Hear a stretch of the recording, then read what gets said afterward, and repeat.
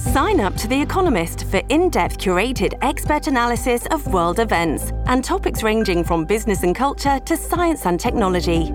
You'll get the weekly digital edition, online-only articles, curated newsletters on politics, the markets, science, culture, and China, and full access to The Economist Podcast Plus. The Economist is independent journalism for independent thinking. Go to economist.com and get your first month free. Hey gang, it's Reed. Before we get started, I just want to say thank you again for listening, and I hope that you will share the Lincoln Project podcast and our mission to protect American democracy with your friends, your family, and your colleagues. To get more information, please go to lincolnproject.us and sign up to be a supporter today. And now, on with the show.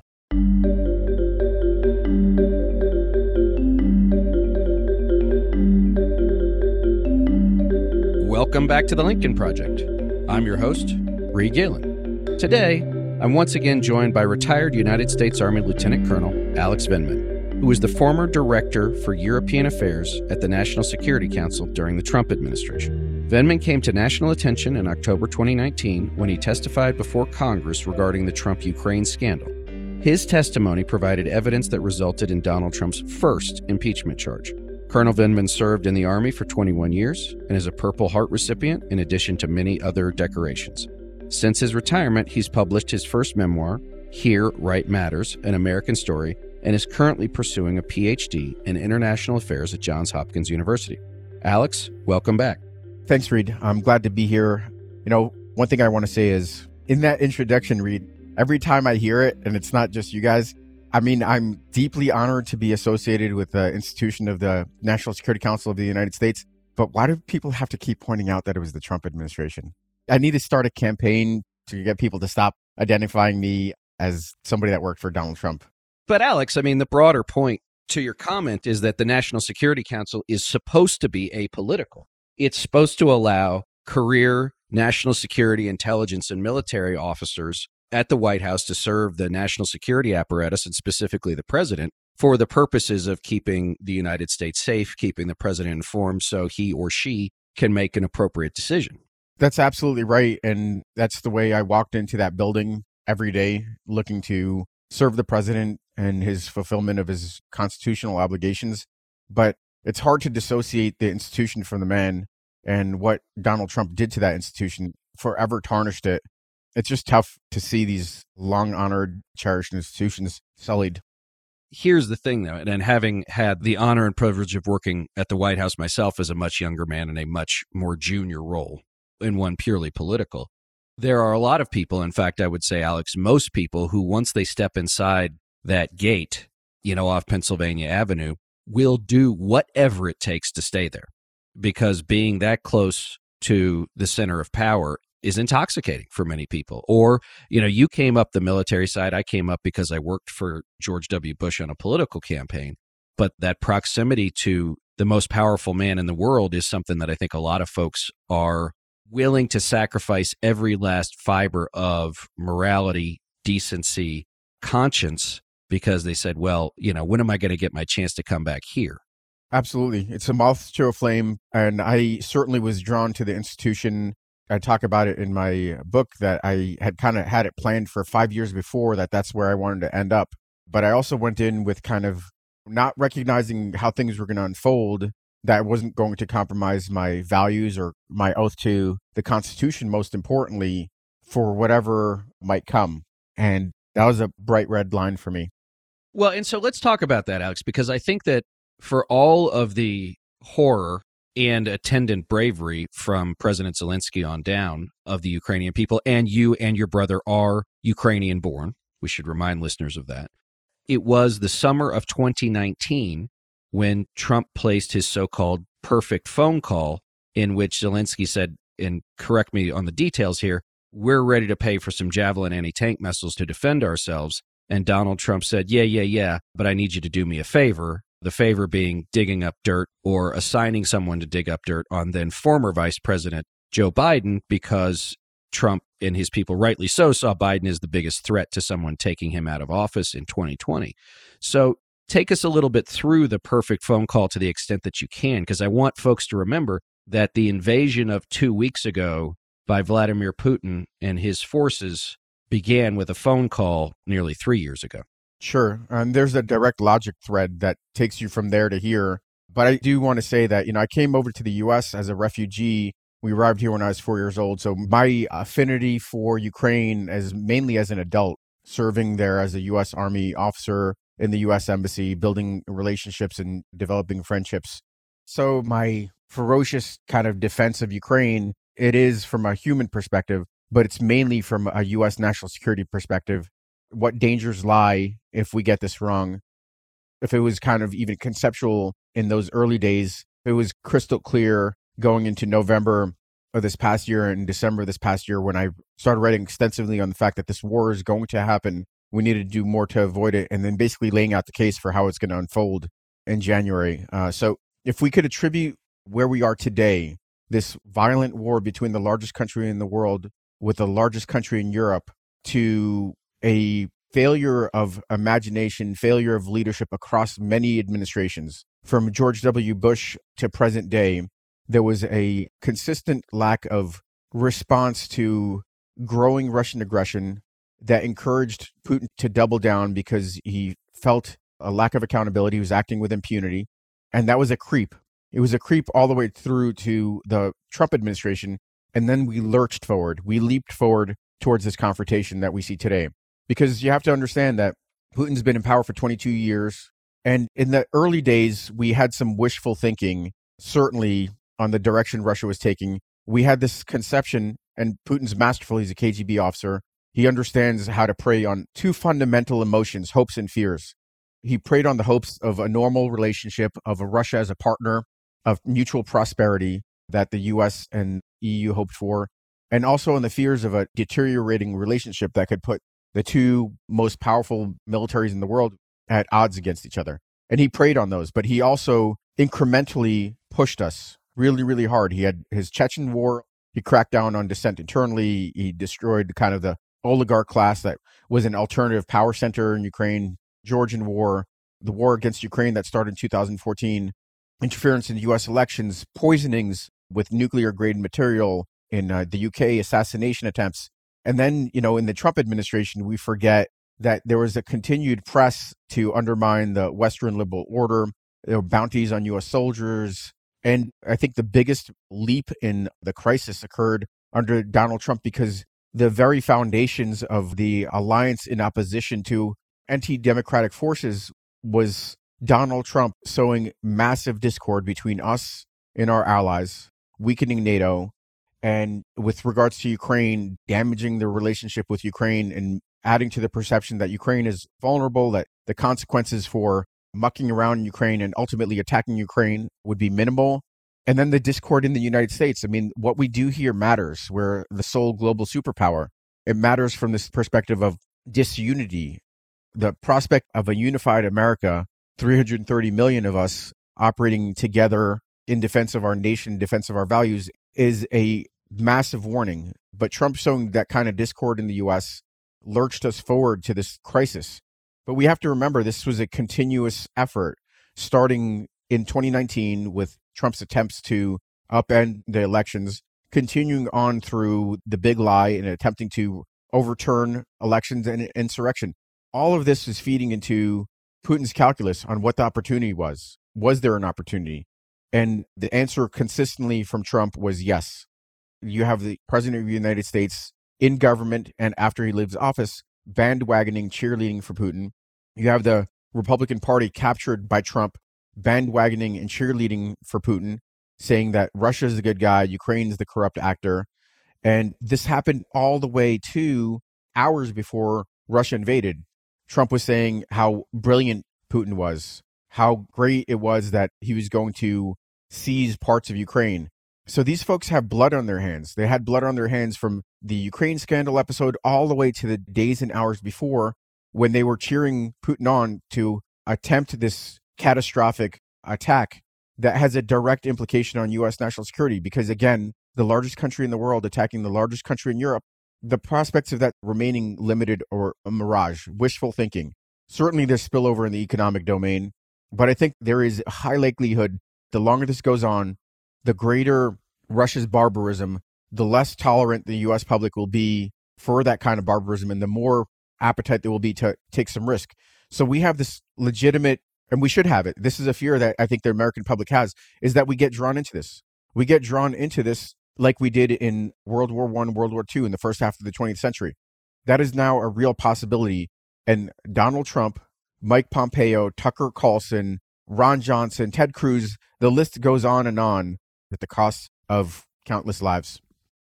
Yes, there's a lot there. I want to ask a couple of questions amongst those. One is, as a career Army officer and national security expert, why is it that the idea of appeasement is always the first, it's always the most firmly rooted, and it's always the one that takes us down the path that the appeasement itself is trying to avoid, yet we always get there? Why don't we learn that lesson? In a lot of ways, we're reluctant warriors. We respond to danger. We don't foresee danger coming. That is a consistent theme. There are very few of us that have the foresight to look deep. And we tend to respond to near-term danger, short-term risks. So right now, the fear is that somehow we get into an escalatory spiral, and that leads to nuclear war. The fundamental premise, the assumption that this is based on, is that somehow Russia is prepared to go in that direction or is interested in going in that direction. That they have forgotten this ironclad doctrine of mutually assured destruction, that nuclear war could never be won, thus must never be fought. They have no interest in doing that either. It's a tool of last resort. Nor do they have any interest in engaging in direct combat against U.S. forces. They are already bogged down in Ukraine, suffering immense losses. Why would they provoke or have an appetite for a war with NATO that would be more disastrous for them? So they're going to look for every way to avoid it. But we're locked in on the worst case scenario. We think about consequences without probabilities. There are two key components to this formula. You have to understand the consequences, in which case at the end could be catastrophic, but the probabilities are negligible. They're higher than they were before this war started because now there's an active war. Russians are bleeding out, but they're still negligible because Russia does not have any need or desire for nuclear war.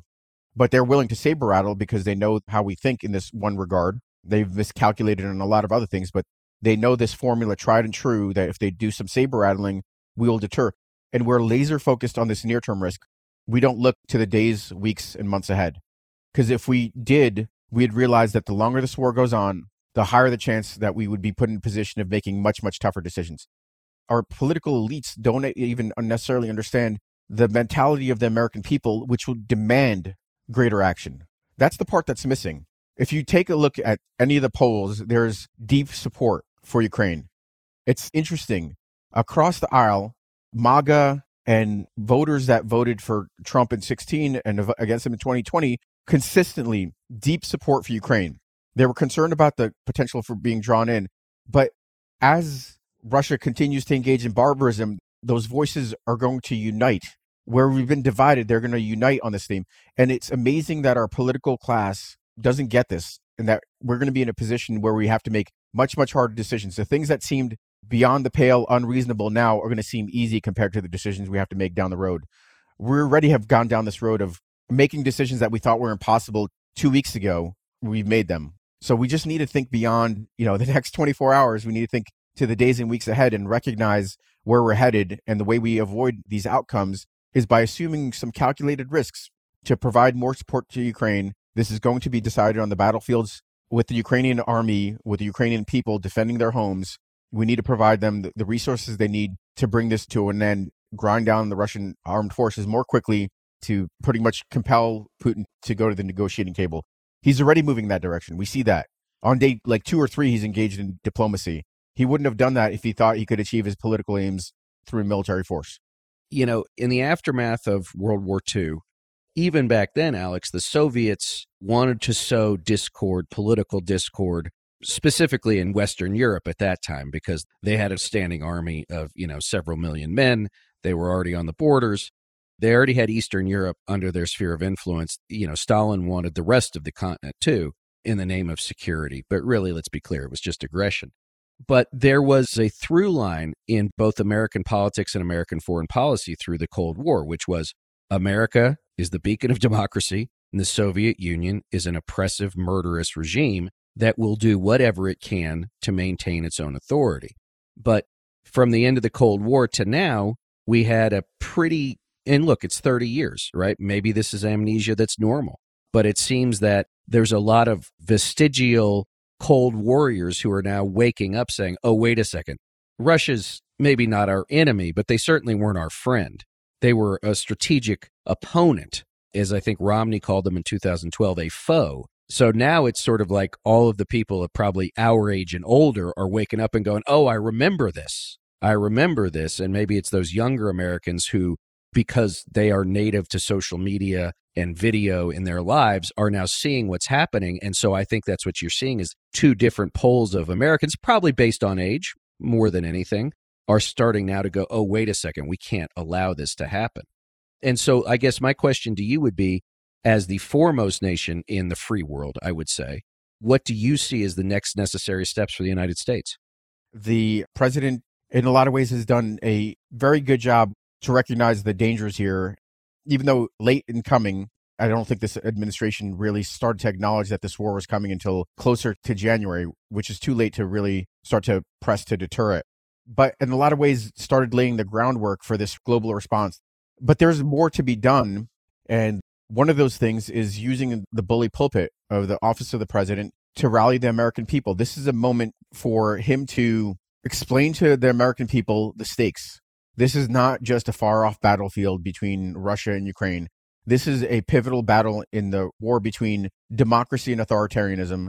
This will shape the 21st century for decades to come. This will either embolden China and its aspirations for Taiwan, for instance, or Iran and its domination of the Persian Gulf, or it will put authoritarian regimes on their heels and send the signal that the democratic world is united to resist authoritarianism, that the Western liberal order that allowed us to prosper from the end of the Cold War is the path forward for the 21st century. So I think that's important. I think rallying around President Zelensky and the Ukrainian people is actually an easy task. He just hasn't been communicating with the American people sufficiently. What I would like to see is a weekly address on what is going on, not a State of the Union once a year, but a weekly address on what's going on, what we're doing around this issue and other issues. I don't think there's nearly enough communication. So that's domestically here. I think overseas, there's more for us to do to consolidate through diplomacy, consolidate political opposition to Putin. Informationally, Russians are going to go back to their tradecraft of trying to sow discord.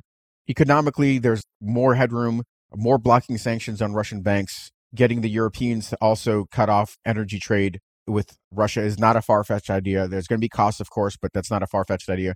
But militarily, that's where we're falling short. We've provided 17,000 missiles. These are anti-tank missiles and surface-to-air missiles. They're going to have tactical effects. They're going to make things harder for the Russians to operate. But the Russian military's biggest advantage actually is in long-range fires. These ballistic missiles that cruise in from hundreds of kilometers away, these cruise missiles that are being fired from thousands of kilometers away from Syria, and these planes that come screaming in way above what a Stinger could knock out. So we need to do some basic things. These jets, I don't want to get hung up on them. These should have been provided a long time ago. The risk of providing them is not high.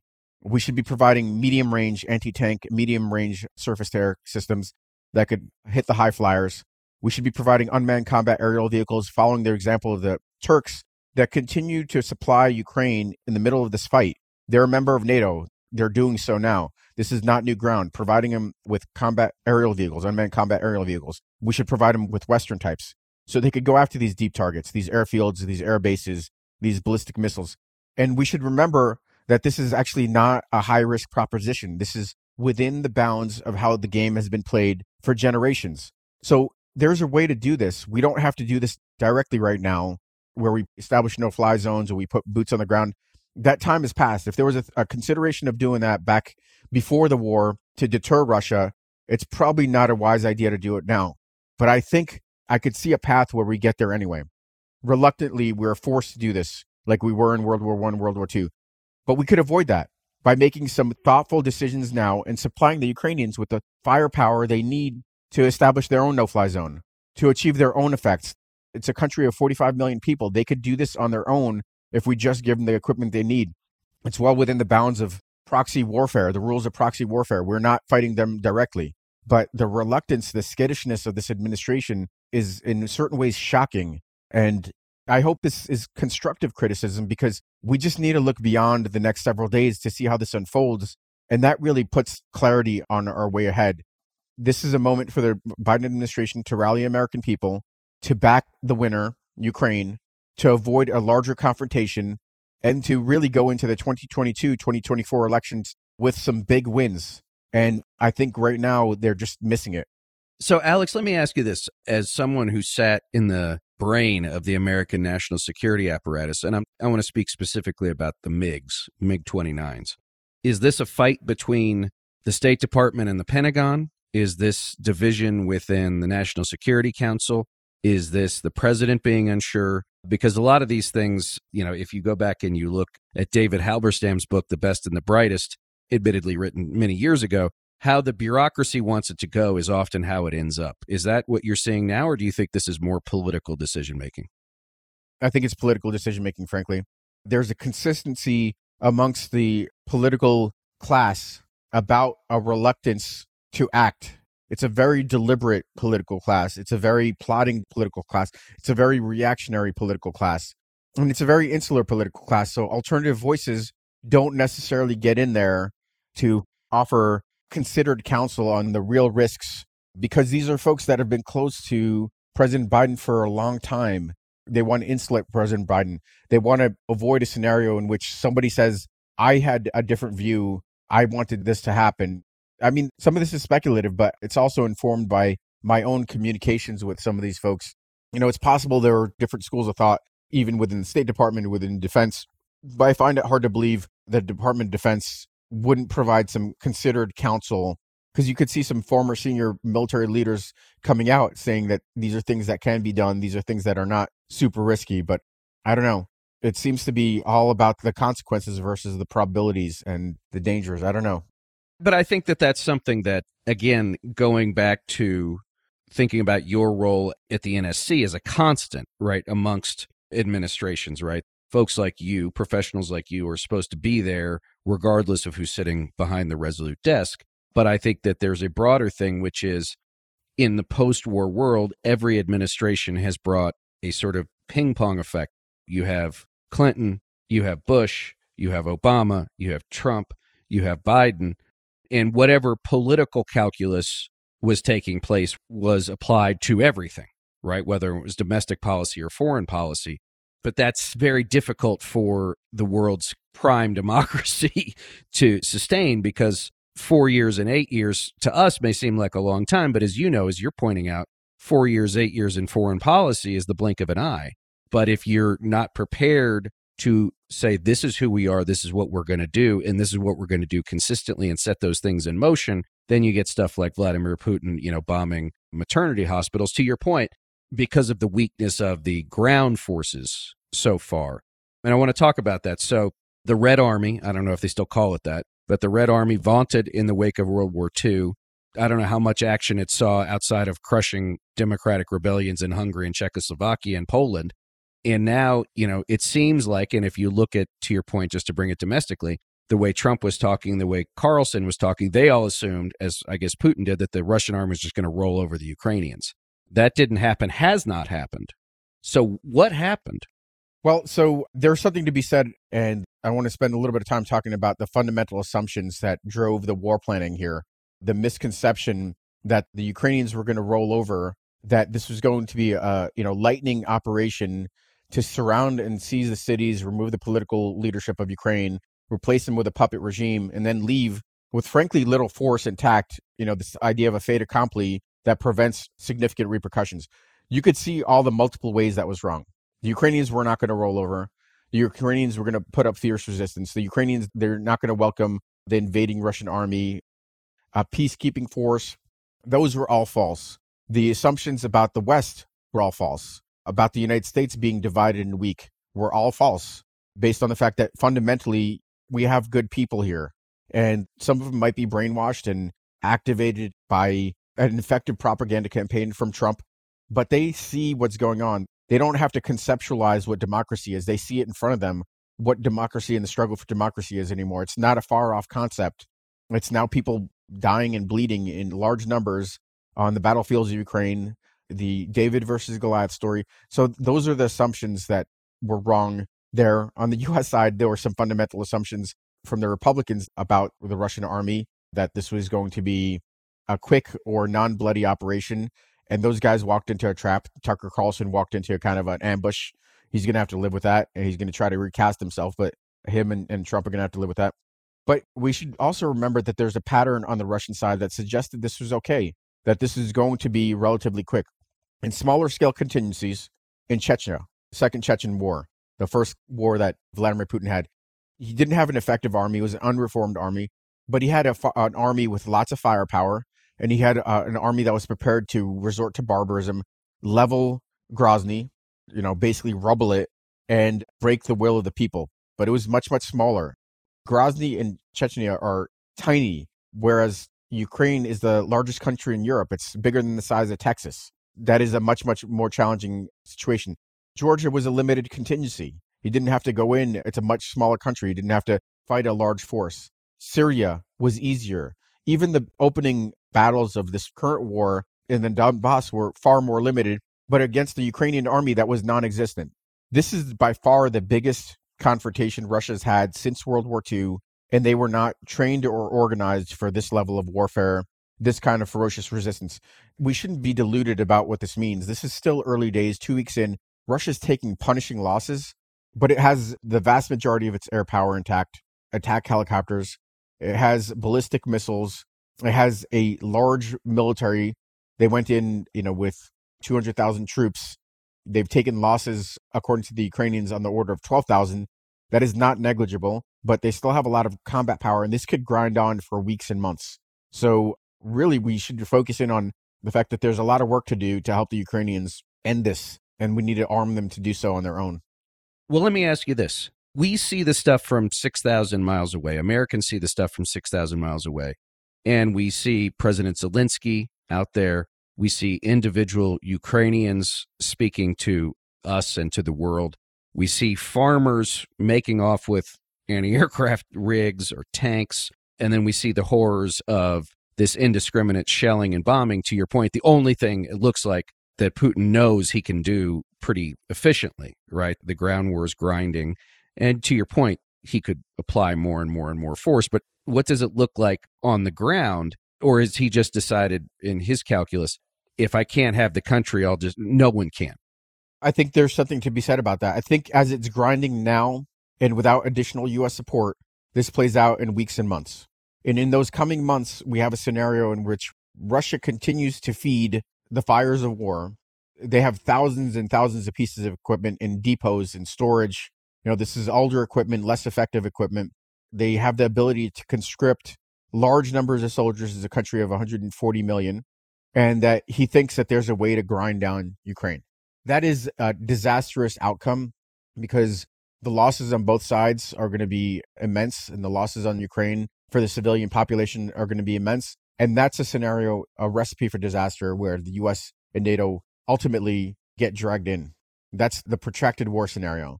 There's a scenario in which, on the other end of the spectrum, in which his forces continue to get mauled with these thousands of missiles that we've provided. His air power is destroyed because the Ukrainians have the ability to inflict punishing losses on these planes that are now cruising over the ranges of Stingers. The Ukrainians are armed with unmanned combat aerial vehicles, or these MiGs, that are able to operate deeper behind Russia's advance and destroy a Russian air defense. That would be critical because then that allows the Ukrainian Air Force to fly freely. Then to punish the airfields that these air bases that are in Belarus, that are in Crimea, annexed Crimea, that are in Russia, where these planes and helicopters are flying from, start to rain fire on those bases. There are certain things that the Ukrainians are just simply not going to be able to reach. But these short-range ballistic missiles, these Iskanders, are easily targetable with the proper unmanned combat aerial vehicles. And that's where you get to the point where even Putin, with his insulated circle of henchmen that are now saying this war is still winnable, that we're cheering him on, saying, let's do this. They keep telling him the lie that everything is going to be fine. We just need a couple more days. But Putin, after weeks of hearing these rosy scenarios, starts to wonder, wait, you told me that weeks ago. We haven't achieved our objectives. And eventually he's like, okay, well, I guess I don't have the military force to do this. So let's negotiate in good faith to end this war. And that's a not unreasonable scenario, because Putin could, as a tyrant and as a dictator, could turn around, pat himself on the back, say, Russian army, you did great. You demilitarized, you denazified Ukraine, you leveled a bunch of cities. Let's pack up and go home. Success. He could do that. And we very well may end up there. We may end up with something in between where he's built his land bridge between Russia and Crimea. A worse scenario would be seizing the entire south of the country, including cutting off Ukraine's access to the Black Sea. Those are really bad scenarios because then Ukraine is more isolated.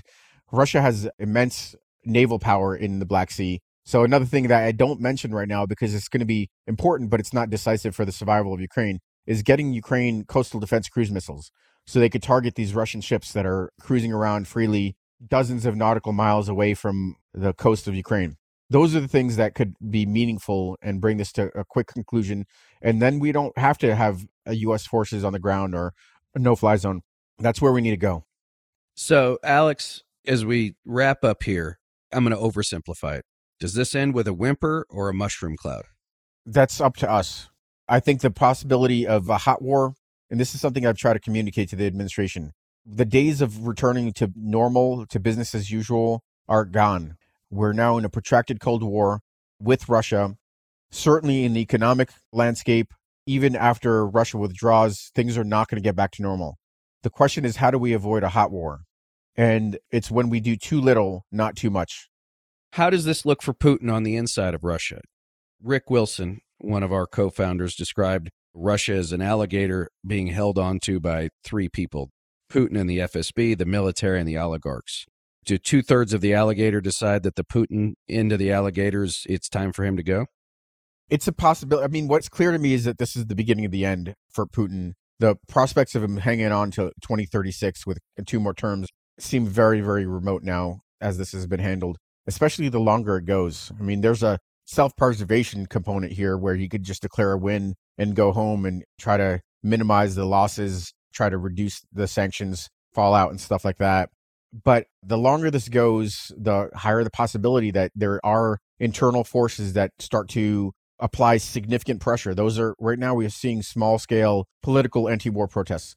But when they turn into socioeconomic protests, when inflation goes sky high as it's starting to, when people go out on the streets because they're not getting paid, when the security services stop getting paid, and when the body bags start coming back in the thousands, the pressure starts to escalate. So this is something that I'm frankly reluctant to predict, but I can tell you over the long term, this is a disaster for Putin.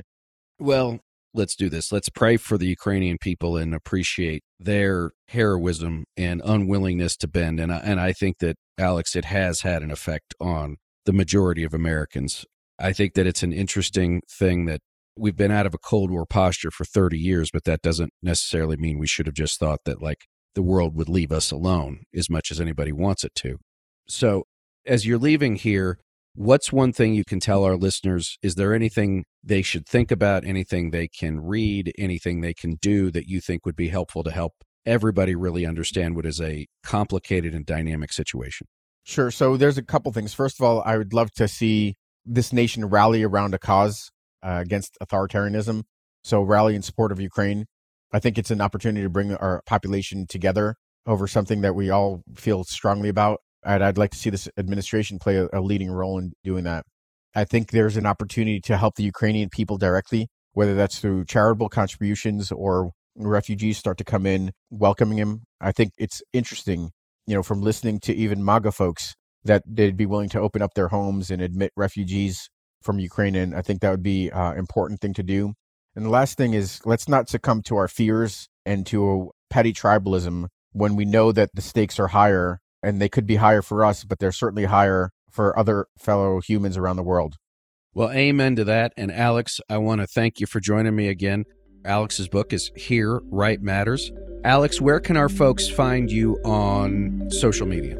I guess my biggest platform is Twitter. It's at a Vindman. And then, tune into cable news. I've been on quite a bit. No, you have been. And I want to thank you for both your service and your willingness to stand up when very few other people would, and for your consistent analysis on this. Everybody, as always, you can find me on Twitter at Reed Galen. Alex Vindman, thanks for joining me.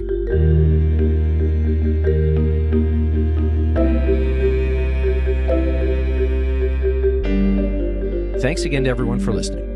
Be sure to follow and subscribe to The Lincoln Project on Apple Podcasts, Spotify, Google, or however you listen. Don't forget to leave a 5-star review. To connect with us, follow us on Twitter at Project Lincoln, and for more information on our movement, to join our mailing list, subscribe to our newsletter, or make a contribution to our efforts, visit lincolnproject.us.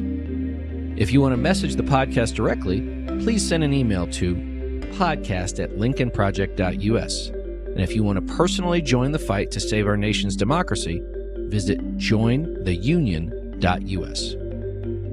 For The Lincoln Project, I'm Reed Galen. I'll see you on the next episode.